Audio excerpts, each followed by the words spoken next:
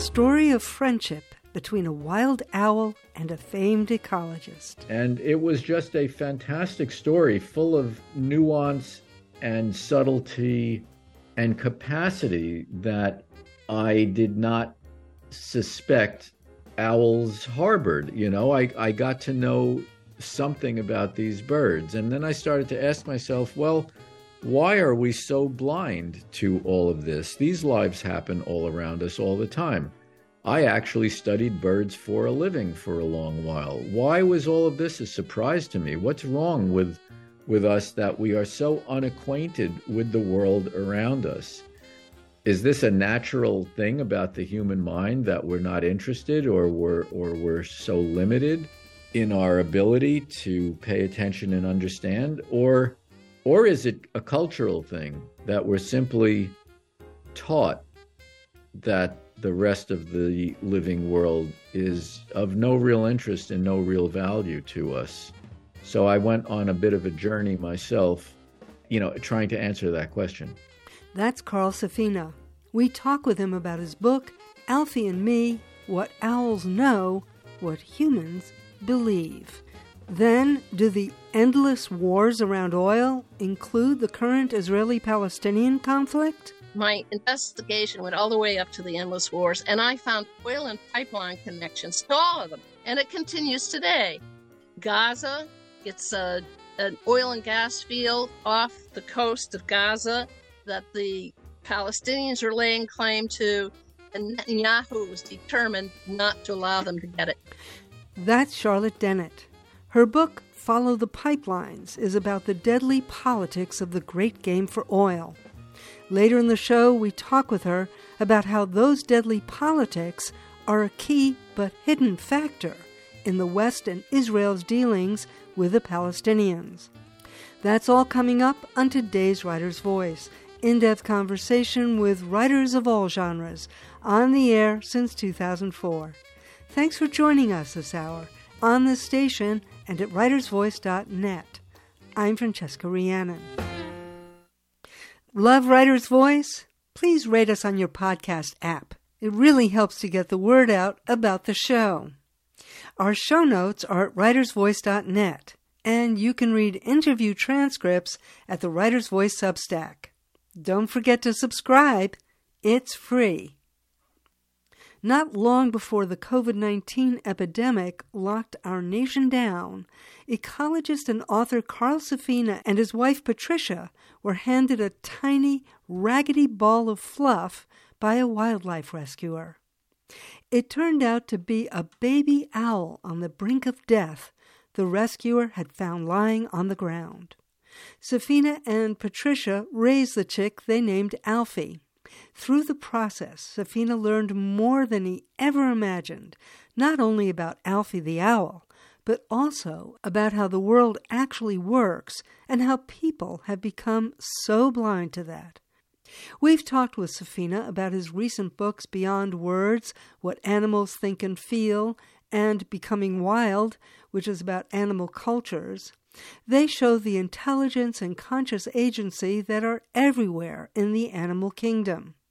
His new book, Alfie and Me, goes further by exploring, on the one hand, his unfolding relationship with one particular owl, and on the other, how we humans adopted the truly bizarre belief that we're unconnected to the rest of life on the planet. From its origins in Plato's philosophy to the French Enlightenment to modern science, it's a belief that will doom us, sooner or later, to extinction. Carl Safina, welcome back to Writer's Voice. Thank you. It's really nice to be with you again. I love all your books, but I actually love this one the best.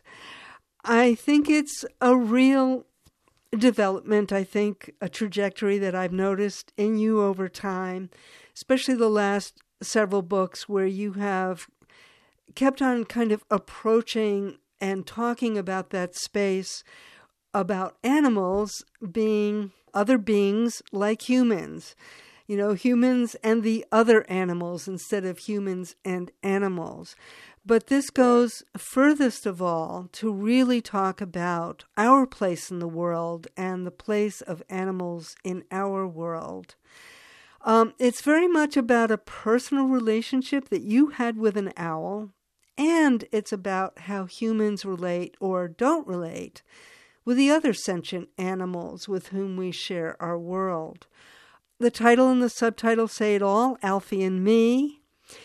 Tell us about that subtitle, What Owls Know, What Humans Believe. Yeah, well, the subtitle alludes to the idea that Alfie and really all the other animals, they're pragmatists and empiricists. They know things. People have often said humans are the only logical animals, but I think that's almost completely backward. We're really the only illogical animals. We're the only ones who carry on through the world based on our beliefs rather than on evidence about how the world is and what the world around us is. We believe things that people tell us and teach us. We believe things that have been handed down for centuries, and we fight sometimes ideologically and sometimes physically and very violently over things that we simply believe, that people have told us, that have come down for centuries, rather than looking at the world around us and believing the things that we know to be true. In a moment, we're going to talk about some of how those beliefs got created, but first I want to introduce our listeners to Alfie. How did you meet Alfie? Alfie was a little nestling screech owl that was somehow dropped on somebody's lawn. My best guess is maybe a crow was raiding a screech owl nest, and this little nestling, I mean, she was very, very small. She was only about a week or 10 days old, I'm estimating, and weeks away from being old enough to leave the nest on her own.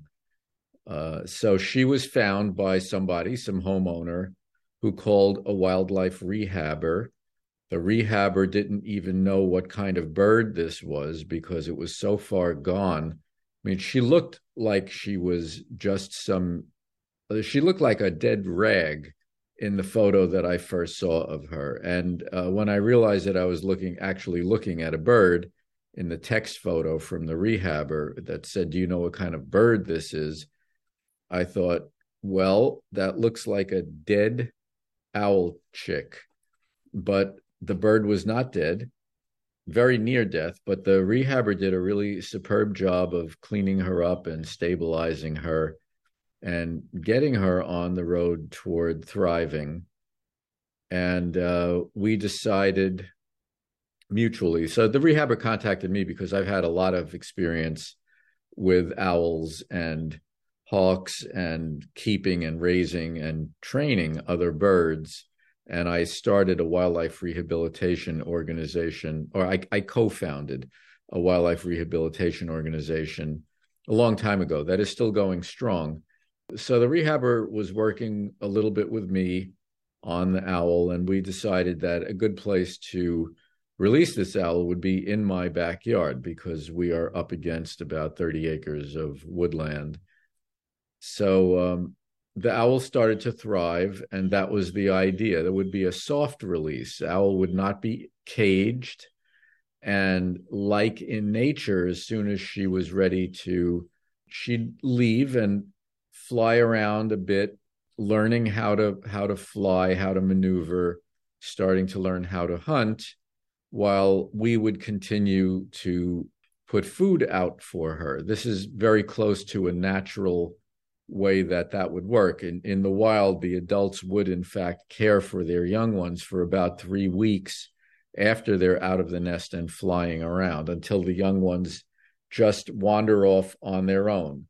And that's very similar to a particular technique in falconry and a technique that we used when I worked for the Peregrine Fund all the way back in college when they were reintroducing peregrine falcons bred in captivity. We did that reintroduction in a very similar kind of way. So I knew how to do that. And it was decided that we would do that from our backyard here. But there was a flight delay. The owl's long wing feathers that provide flying power and lift mostly did not come out. So she could only flop around when her brain was telling her it's time to fly.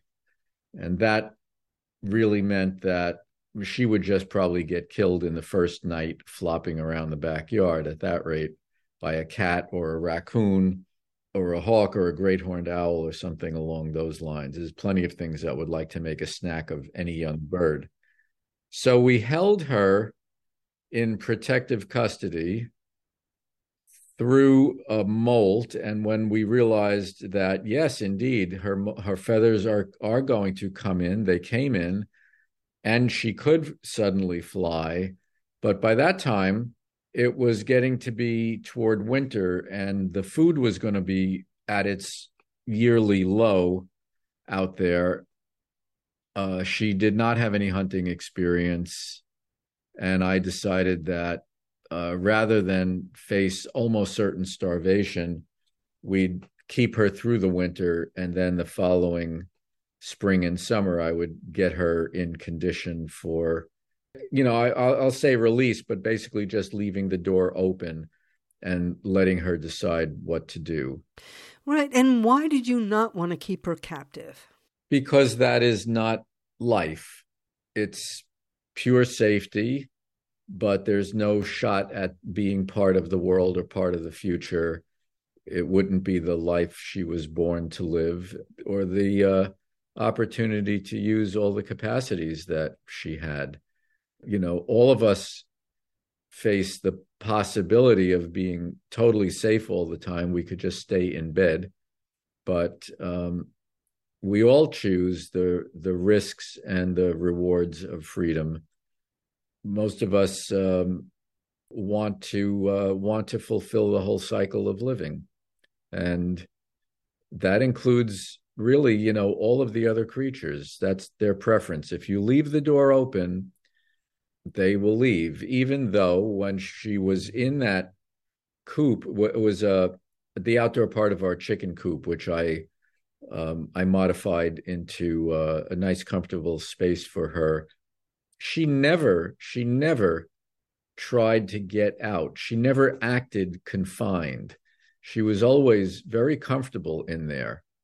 But when the door was open, eventually, and it wasn't the first night, but eventually she started to come and go a little bit, and then she left. She left for what I thought might be, permanently. We left food around. It was not getting eaten. She was not around. But then she suddenly returned. And actually, she's always been around since then. It's now years later. But as far as the book is concerned, that first free-flying year coincided with all of the COVID shutdowns of 2020. And my calendar got completely erased, and I had nowhere I needed to go. And I had nothing better to do than to watch ALFIE, this little owl, in her new free-flying life in our backyard. She very soon attracted a suitor, and I watched with amazement the development of the bond between them, which started out with her being hesitant, not trusting, then a little more comfortable. Then he started bringing her gifts of food, which at first she didn't take or sometimes would take. And then she got more and more comfortable. The bond, became more and more solidified, and she'd come out of the place she was roosting in the day. She'd call for him. We called him Plus One. She'd call for him. He would appear. They would go together near a nest box that I put up. I saw her prospecting around in some tree holes, and I put a nest box up right outside my writing studio. They liked the nest box, so they would start to meet right outside there. He would go get her a gift of some kind of food, usually a moth, and they began to act like a mated, bonded couple. And then it came time for actual physical mating.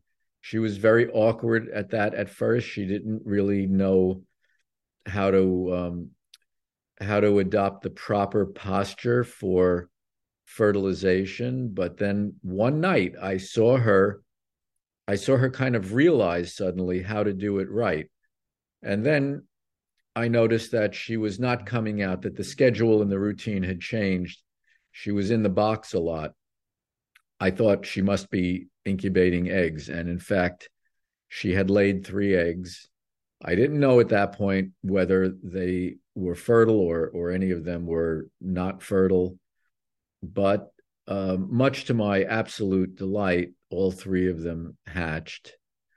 All 3 of them fledged. All 3 of them survived and eventually dispersed. So I was watching all of this for about 5 hours a day, taking lots and lots of notes. In the 1980s, I studied seabirds for a living, and I spent, hundreds of hours observing their behavior and writing science papers and things like that. But I was looking for generalizations and, studying things like what was the average number of chicks per nest that they fledged, average clutch size that they laid, things like that. What I had never done was to get to know so intimately a bird who knew me very intimately, was completely tame and trusting of me, and yet totally acted normal, like a normal owl, with regard to her mate and her new brood. She was a really competent mother. I would watch her, I'd go and find the young ones after they fledged. They tended to roost in one particular area, right at the edge of my backyard, in some young maples, and I'd go and find them there, and I'd watch the male come with food. I'd watch ALFIE feed the young chicks. She was very doting. She would go to each one, make sure that they got enough. Often those chicks were so well fed, they would actually move away from her when she had food. And it was kind of like, I don't want to eat my peas, Mom. And she would be saying, eat your peas, they're good for you. But she would follow these young ones around, making sure that they all were fed. And it was just a fantastic story, full of nuance and subtlety and capacity that I did not suspect owls harbored. I got to know something about these birds. And then I started to ask myself, well, why are we so blind to all of this? These lives happen all around us all the time. I actually studied birds for a living for a long while. Why was all of this a surprise to me? What's wrong with us that we are so unacquainted with the world around us? Is this a natural thing about the human mind that we're not interested, or we're so limited in our ability to pay attention and understand? Or is it a cultural thing that we're simply taught that the rest of the living world is of no real interest and no real value to us?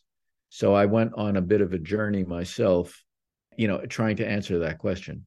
Exactly, and that journey is what makes this book so special. This is Writer's Voice, and I'm Francesca Rhiannon. I'm talking with ecologist Carl Safina about his new book, ALFIE and Me, What Owls Know, What Humans Believe. You've touched on a lot of things here. You called her tame, and I really wanted to think about what that meant. It reminds me of what the fox tells the little prince in the story of the little prince. The little prince asks, what is the meaning of tamed? And the fox says that to tame is to establish ties, meaning that if they're tamed, then the fox and the boy will need each other and become unique in each other's eyes. And you say what is possible when we soften our sense of contrast at the species boundary? I have a sense of what became possible for you. What became possible for ALFIE? For one thing, she was able to stay alive. I mean, that was something. And then, what does it mean to be tame? Trust is what it means. She trusted us entirely, and the trust was well earned and well deserved because we were really interested in her life and in keeping her alive, and we helped that happen. When she was very little, we made sure that happened, and then after she was free, we helped that happen. But what became possible for me was I began to see much more deeply into the capacities I had not suspected and into all these other lives and all the dynamics around us in the backyard. Like I said, I was often out there for about 5 hours a day, 2 or 3 hours in the morning around dawn, 2 or 3 hours in the evening around sunset. I saw various other birds doing things. I saw interactions between the other birds and the owls. I saw all these behaviors between the owls themselves that surprised me. And I saw all these similarities, like when watching the bond develop between them. I used to just think, a male and a female find each other on a suitable territory and they perform courtship in a sort of a stereotyped way. And then they just go through the normal phases of things. But their relationship developed in a very, very recognizable way. We meet people, we're not quite sure about them. This is what dating is all about, right? And, and dating usually involves food. And in many cultures, including our own, supposedly, it's just known and assumed that the man is sort of in charge of this, right? If the woman wants to make sure that the man knows that this is a date, she lets him pay for dinner, right? And the man wants to do this to show. So, it can be silly and we can smile about it, but the overlap between that and what the owls was doing was very recognizable. We're not that different, is what the main thing is. We're all part of a family of life that is organically related. This is a fact. And if you open your eyes, or you have the opportunity to open your eyes, like I did, because we had a tame owl in our backyard during a year when I couldn't do anything else because of a bizarre pandemic, well, then I started to see things that I would have said before that, I believe these things to be true. I know that we are all one biological family, but I really, it really became much more vivid and much more resonant and affirmed by watching what I was watching.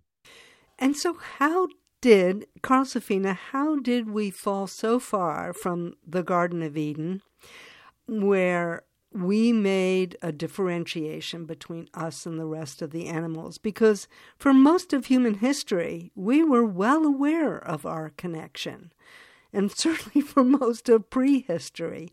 So you start with the oldest and most enduring human take on the other animals, the indigenous view. Tell us a little bit about that, and then how did we begin to fall away, and why? Yeah, even though indigenous people around the world have very, very different cultures, and by indigenous, really traditional people tied to a landscape that they've been tied to for many generations. Despite all the cultural differences, there are great similarities in how they see the relationship with other living things. They see all other living things as relatives. They assume agency on the part of other animals. They are very respectful in how they use living things. People have ceremonies before they'll go out and cut a tree. They'll ask permission from the forest before they harvest medicinal plant or gather medicinal plants. They will have rituals that go along with hunting weapons and asking the hunted for, basically for the favor of making themselves vulnerable to provide for the people. And then they'll have other rituals for how to dispose of the bones and things like that. This respect and acknowledgement of agency is very, very common, and was very common for tens of thousands of years among human beings worldwide. And then I looked at other cultures, in addition to the indigenous cultures in South Asia, the Dharmic religions that believe that the soul travels equally through many different kinds of living things, that we're not the only ones with an eternal soul, that our soul makes these visits in different forms of life, experiences these things equivalently. That the huge emphasis there is that everything is in relation to everything else, that there's a network of relationality in all of life, and in fact the entire universe. Everything is tied and bound in relation. In East Asia, the philosophies there talk about how the diversity of the world creates the unity of the world. You can't have up without down. You can't have backward unless you have forward. You can't have life without death. And the role of people in these balances is to live in the world without upsetting the balances. This is sort of the yin and yang kind of idea, right? So all of these have in common that all of the holy and sacred things are of this world, that matter and spirit are not separate things, that they are both complementary things of this world. And then you get to the West, our culture, which says something totally different, which is that the world is not a nice place, that it is full of decay and imperfection and suffering, and that Plato said that there must be a perfect place somewhere else, that everything in the world, in the physical world, is a faulty manifestation of a perfection that exists somewhere outside of space and time, and that we can imagine perfection. For instance, we can imagine a perfect circle. We can imagine perfect love. We can imagine a perfectly blue sky. All the perfection we can only imagine, said Plato, because we must have had some experience with a perfect place. And that perfect place cannot be this world, which is so imperfect. It must be that an eternal soul that exists only in humans has experienced perfection, and our soul yearns to return there, and can only return there when our decaying, sickly body releases it by dying. And why do you think such a bizarre notion not only was created, but really took hold and still sways in many ways, has led to other things? I mean, I was trying to puzzle this out because Plato, there were the Epicureans who opposed that idea. It is so counter to the experience of humans to life. What kind of society does this? Plato had a lot of critics. To Plato, a brown dog was an example of perfect brown and perfect dogness. But his star student Aristotle said, that's silly. A brown dog is a dog that's brown. He had plenty of critics because his views were, in fact, quite bizarre. But there were Platonist Jewish philosophers who brought these ideas into Judaism as it was developing. And then the Christian theologians were literally quoting Plato. And some of Plato's writings were found along with the writings of some of the early Christian theologians. So Plato's idea of perfection and a soul that wants to get out of this world became the idea of heaven and our soul that should be concerned only with the afterlife. And it just resonated so well with these ideas that were developing in these religions, especially Christianity. And Christianity, and the three Abrahamic religions, Judaism, Christianity, and Islam, they became extremely popular. And Christianity became very popular often by force, because for about 800 years, anybody who believed anything different throughout Europe and the Western world was in for a tremendous amount of trouble, including, many, many executions and persecutions and things like that. So these ideas, they were not the best ideas, but they were in many ways brutally reinforced. And the people who developed science and the beginnings of modern technology, they grew up in this tradition, which said only humans have souls. Other creatures have no value. The physical world doesn't matter. So all of our modern practices inhaled those values.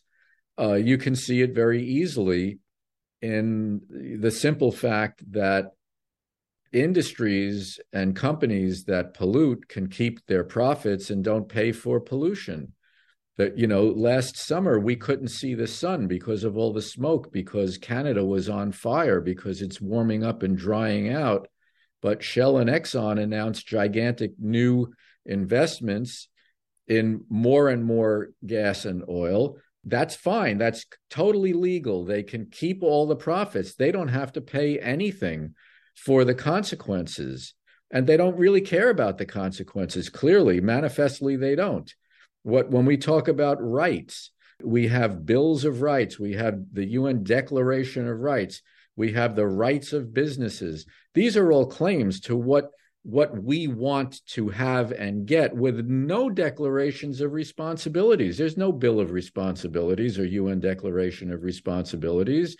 Nobody says we have to consider the children and the next generations, or much less all of the other things that live, or the physical processes that make life possible, that we are unraveling and destabilizing now.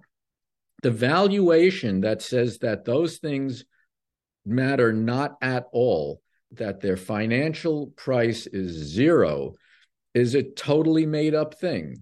But we make it up because for 2,000 years, or all the way back to Plato, for 5,000 years or so, our idea in our culture is that the physical world doesn't have any value.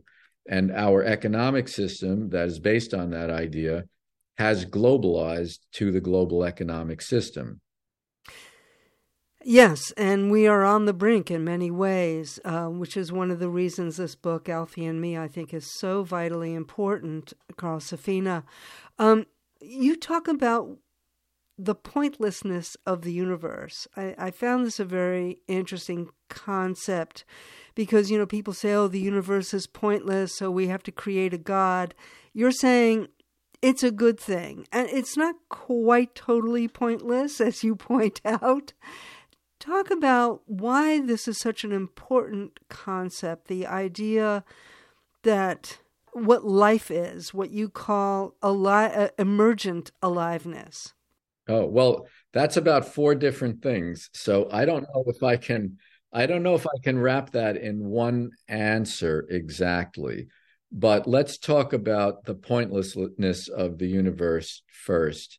If the universe had a point, then everything about the universe would be going in that direction, and we wouldn't have any opportunity to run uphill or be creative or decide. We'd have no free will. We would have no latitude. There'd be nothing that we could really do because it would all be dictated by whatever point the universe was running toward.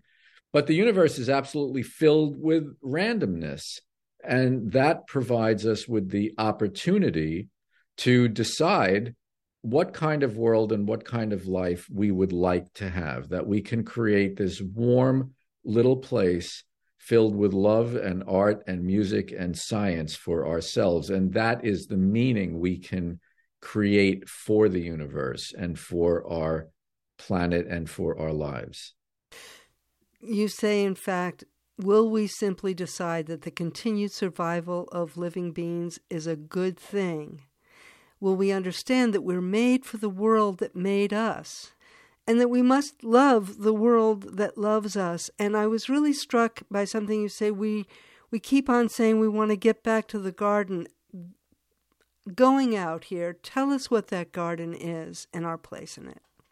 Well, that's a great story by itself, that humans came into a beautiful world filled with living things. We wanted to know about it. And in this terrible story, our God kicks us out for wanting to be better acquainted with the garden of life. I mean, this is a horrible, horrible story, full of self-hatred, disconnection from the living world, and misogyny, all wrapped up in one terrible creation story. We don't need to get back to the garden. We're in the garden. We just need to open our eyes and love this miracle of a world that is just mind-bogglingly complex and beautiful. Absolutely. Well, it's such a beautiful, and by the way, just a beautifully written book. This is some of the most stunning writing. I mean, you're a wonderful writer, but I think you outdid yourself here. It's a wonderful book. Alfie and Me, What Owls Know, What Humans Believe. Thank you so much for talking with us, and thank you for writing this book. Well, Francesca, thank you for having me, and this was a delightful discussion, as have been all the discussions I've ever had with you. Carl Safina is the founding president of the Safina Center and is inaugural holder of the Carl Safina Endowed Chair for Nature and Humanity at Stony Brook University. We have links to photos of Alfie and an excerpt from Alfie and Me at writersvoice.net. Next up, what's the connection between the current Israel-Palestinian conflict and oil? Find out after the break. This is Not a War by Andrew Jackson Jihad. Welcome back to Writer's Voice. I'm Francesca Rhiannon. Ever since the horrific October 7th attacks by Hamas on Israeli residents, most of Western media has focused on defending the Israelis and downplaying the historical context within which those attacks took place. The 75-year-long dispossession of the Palestinians, the predations of Israeli settlements into Palestinian territory, and the sealing off of Gaza as the world's largest open-air prison. Of course, nothing excuses killing civilians, whether they be Israeli or Palestinian. It does seem like the tide may be turning as Israel's savage siege and bombardment of Gaza and the resulting deaths of many thousands, including thousands of children, wake up even the corporate media to the larger issues surrounding the war. But one big factor in the conflict has remained largely hidden: the role oil, and specifically oil off the Gaza coast, plays. Charlotte Dennett's 2022 book, Follow the Pipelines, is about how the great powers' game over oil underlies so much of the conflict in the Middle East. It looks beyond ethnic hatreds and divisions, most notably Arabs and Jews, to those who have set peoples against each other in their divide and rule quest to control and profit from the oil that lies under the sand and waters of that region. We called Dennett up on short notice to ask her about the role that oil is playing in the Israel-Palestinian war. And just a note, Dennett refers to previous Israeli support of Hamas. This is something that has been openly stated by none other than folks like Israeli Prime Minister Benjamin Netanyahu. Charlotte Dennett, welcome to Writer's Voice. Oh, it's a pleasure. So this book, Follow the Pipelines, Uncovering the Mystery of a Lost Spy and the Deadly Politics of the Great Game for Oil, it published in 2020 and then again it came out in paperback in 2022. Very relevant today, however, given what's going on in the Middle East right now. Maybe just briefly tell us, why did you write this book? Tell us just a little bit about your dad to get us into the story. Well, I wrote the book because I felt a pressing need to fill in a lot of the blanks in coverage by the media of all these endless wars in the Middle East. Namely, they weren't covering the oil angle. And I have a very personal investment in learning about the oil angle. So briefly, my father was America's first master spy in the Middle East. He was sent over to Lebanon, where he would be based. First, he was with the OSS, Office of Strategic Services, and by 1947, he was with the Central Intelligence Group, the immediate precursor to the CIA. And he was sent out there in 1944. He wrote a memo, which I was able to get by suing the CIA under FOIA, that stated that his goal was, quote, to protect oil at all costs. And when I saw that, it was an aha moment, because I was thinking that in spending decades investigating his case. I knew his last mission was to Saudi Arabia, and it was to determine the route of the Trans-Arabian pipeline that was going to take incredibly important Saudi oil over the Saudi peninsula, and it was going to land in a terminal point in the Eastern Mediterranean. And the two areas they were considering were Lebanon and Palestine. So I thought, whoa, this is big. Then I saw his last report before he died in a mysterious plane crash. And it was all about the troubles that the U.S. was having with Syria in having the pipeline pass through the Golan Heights to its final destination. The Syrians didn't want it. They were very nationalist at that moment. They were very opposed to the creation of the State of Israel at the time. And so they were objecting. And this got the Central Intelligence Group, very concerned. And eventually, after my father's death, in 1949, the CIA staged its first coup. Most people don't know that. They think it was the coup in Iran. No, 1949, to overthrow the duly elected president of Syria, and to replace him with a police chief who was favorable to Israel and who allowed the pipeline to go through. So that was my first inkling. So I pursued it.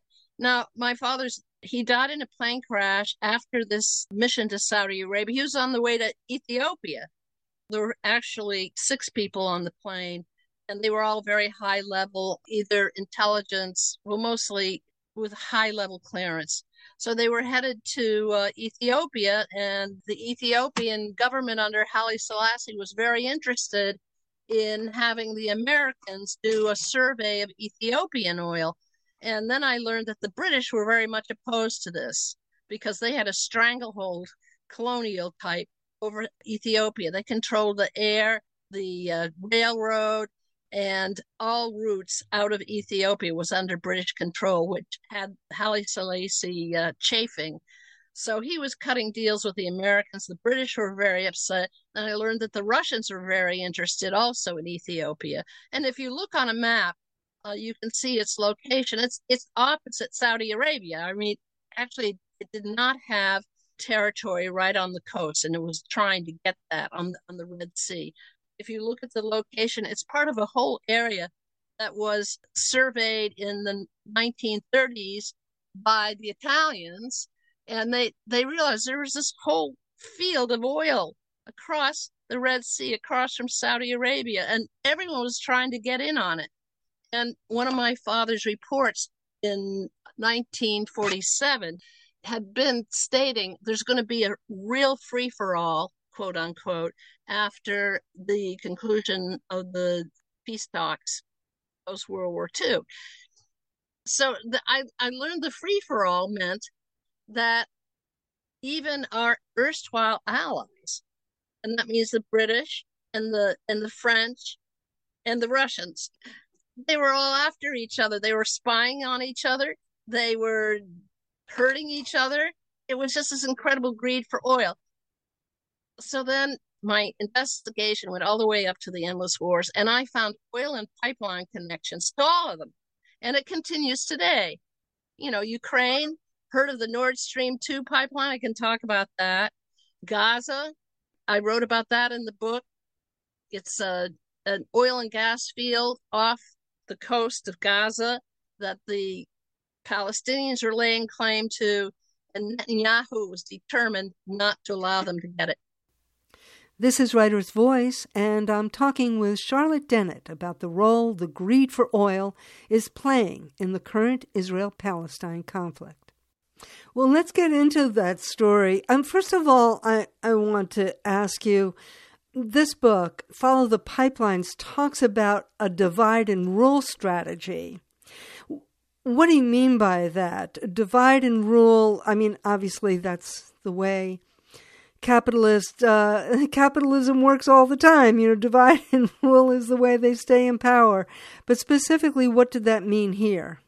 Well, I was referring directly to the whole case of Gaza and how it came to be that Netanyahu did not want the Palestinian Authority to have any control over the Gazan oil and gas fields that were off the coast of Gaza. They had been discovered in 2000. So what he did is he decided that he would have Hamas control Gaza. And what that would do is there was divide and rule right there. There had been this unified Palestinian Authority, and suddenly he divided it and put a more radical group to control Gaza. And he even cut a deal with the United Arab Emirates that it would supply some funds to the Gazans and to Hamas, just as long as these two entities were divided. And so by having Gaza there, the claim was, well, they can't have access to this oil and gas. And one of the things that happened after that is that by 2007, an Israeli defense person, he was involved with the army, was saying that if they get a hold of that oil and gas, all the money, which was estimated to be $1 billion, would not go towards economic development to the impoverished Palestinians. It would go to funding terrorism. And that argument's been used repeatedly, even up to now, when they're saying that we can't give fuel in Gaza because it would be used by the terrorists, So anyway, that was the argument. And in late 2008, 2009, the first invasion of Gaza occurred. And I have quotes. They're saying, we can't commence drilling in that area until we clear the place of Hamas. And then there was another invasion in 2014, the same thing. Now, this is not getting covered. It drives me crazy. So let me see if I have this clear. You're saying that Israel actually was behind putting Hamas into power, although Hamas did win an election, was behind putting Hamas in power so that they could kind of set up a straw man as an excuse for not developing the oil fields? I think that's true, yes. I mean, Hamas had been elected by the people of Gaza overwhelmingly in an election. That was in 2006. And the reason they wanted Hamas and not the Palestinian authorities because they saw the Palestinian Authority as weak and corrupt, which it was. And God knows what Arafat's fortune ended up being. I hear it was very high. But all this money pouring in, and it wasn't going really to help the people the way he wanted. And they felt it was sort of like a vassal of Israel, and they didn't trust it. So they went with Hamas. And so even now, not all of them are for it, but people need to understand it's not just a militant group. There is the army wing of it, but they also provide social services, they provide health care, etc. So it's even being mischaracterized also in the press, just branded as a terrible terrorist organization. And that's not the full picture. What about the potential for a wider conflict? This is something that people are very concerned about. And just lay it out for us. You're saying there are oil fields off the coast of Gaza. What is the pipeline issue here? The pipeline issue? Well, going back to the war in Iraq, one of the big cheerleaders for Bush going into Iraq was Netanyahu. He was finance minister at the time. And what he wanted to do was revive the Iraq Petroleum Company pipeline that had been built in the 30s and that had terminated, the branch of it, which was British control, was terminated in Haifa. It was closed during the 1948 Israeli War for Independence. The Iraqis didn't want to support this new state of Israel, so it was closed. Netanyahu wanted it reopened, and he even came out after the invasion saying the oil will soon be flowing to Haifa, and it's not a pipe dream. Actually, it was a pipe dream because there's still a lot of conflict there. And one thing I learned is no financial institution is going to fund a pipeline project if there's unrest in the area. So anyway, that was one aspect. And then most recently, under the so-called Abraham Accords, one of the plans by Kushner and Company is to reopen the Trans-Arabian pipeline that my father had first worked on, back in 1947. Only its terminal point would not be in Lebanon this time. It would be in Haifa. And so that is another aspect of this whole crisis that seldom gets discussed. So did Hamas time its attack on October 7th on Israel to sabotage? There was a peace deal that was about to happen with Saudi Arabia. Did Hamas time its attack to sabotage that peace deal? Well, there's a lot of speculation about that, and I think it hasn't been firmly confirmed. I haven't been able to do it, so one can only speculate. And what I'm speculating is I think it's highly possible that that was the last straw for Hamas.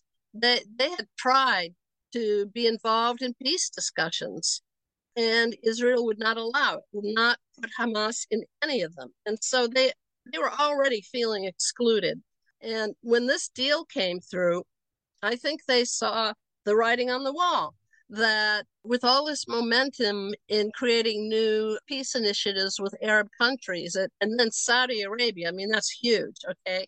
And very little mention of their needs for a state. I mean, Saudi Arabia has, I suppose, given lip service that there has to be a separate state for the Palestinians. But the way that Hamas looked at it is they're not going to do it. They want us to disappear. And so I think it's entirely plausible. Whether Russia was behind it too, one should always consider that because, as you see, the great game for oil, there's always proxy wars going on. So you have to look. Did Russia encourage this? We don't know yet. It's possible. You're saying, did Russia encourage Hamas to attack Israel? I don't know yet. I'm just saying it's plausible. It's plausible the Iranians encouraged it, although the Iranians are saying they didn't for obvious reason, because then the whole thing escalates. And it's already escalating. The news this morning, as we speak, is that the U.S. has been bombing certain targets in Syria to protect American troops there. And now people are asking, what are American troops doing in Syria? This is another aspect that's not well covered. And what I know for sure, what I wrote in my book, is that they stationed themselves in eastern Syria, right near Syria's major oil reserves. And you will remember that President Trump made this blooper when he, as president, said he was withdrawing American troops from Syria. And then there was this flurry of excitement and concern. Next thing you know, you say, oh, no, I've changed my mind. They've got to go back so we can protect the oil. And he even said the oil is ours, which is not true. But that is the real reason that American troops are there. The official reason is to go after ISIS, okay, because ISIS is in the region. Why would the U.S. and Russians tolerate American troops there? The Syrians don't like ISIS either. I mean, it's an extreme fundamentalist group that causes a lot of unrest. So there may have been some kind of an understanding, but now it's getting very heavy. And the U.S. was responding to Iranian, apparently, activities, missiles fired at the American troops. So the U.S. is trying to keep it confined to just, it's just tit for tat. The Iranian groups had targeted American installations in Syria, and the U.S. feels it has to respond. But they're trying to keep that separate and apart from what's going on in Gaza. But before long, there's just a huge potential for escalation. Everybody's saying it. I mean, the timing of all of this. How can you say it's not related? And of course, the U.S. is very concerned about Iran through Hezbollah in Lebanon. That's the other area they're very concerned about. And Hezbollah is a very sophisticated armed group that's been fighting the Israelis. And now we're seeing problems there too. And then all the warships coming in. I mean, where is this headed? Exactly. I mean, we're talking about nuclear armed states here. Yeah. But the connection to oil, are you saying that, all those peace talks and the two-state solution that has been continuously undermined has been undermined because of this great game over oil? Yes, that is what I'm saying. Certainly that it's been undermined by the Israelis. They've said outright they do not want the Palestinians to have access to that oil and natural gas, period. And so what they're doing now is, I think Netanyahu hoped to, completely wipe out Hamas and try to get someone else in there. And they're just not going to allow it. That's the way I see it. Even though, when the oil was first discovered, Arafat was saying, this is such a blessing. We can finally have our state. What he meant was, a state that was truly independent from Israel and could develop on its own. And these oil and gas revenues would help it. And so Israel did not want that to happen. And that's the underlying motive, in my opinion. Then you've got a right-wing government that doesn't care particularly about what happens to the Gazans. And I think the Biden administration is under huge international pressure now, because what is going on is the definition of genocide. Definition. I am just appalled by some of the statements that President Biden has said supporting Israel in this mission. You can't look at those pictures of the mass destruction and how many deaths are there now? 4,000? Oh, no, it's 7,000, I believe. Now up to 7,000. And I mean, the definition of genocide is the destruction of a people. And not only are they bombing them, but they're preventing them from having food and electricity and fuel. So we're watching a genocidal campaign on television. I would say it's one of the first times, and it's hugely tragic. I was at a demonstration yesterday for Jewish Voice for Peace here in Burlington, Vermont, and one guy carried a sign that said Jews against genocide. Absolutely. This is horrible and tragic. Well, it's been great to talk with you, Charlotte Dennett. We called you up on extremely short notice. Your book is Follow the Pipelines, Uncovering the Mystery of a Lost Spy and the Deadly Politics of the Great Game for Oil. Thanks again. I really appreciate you talking with us here. Well, thank you. I really enjoyed it. That's it this week for Writer's Voice. Love Writer's Voice? Please rate us on your podcast app. It really helps to get the word out about the show.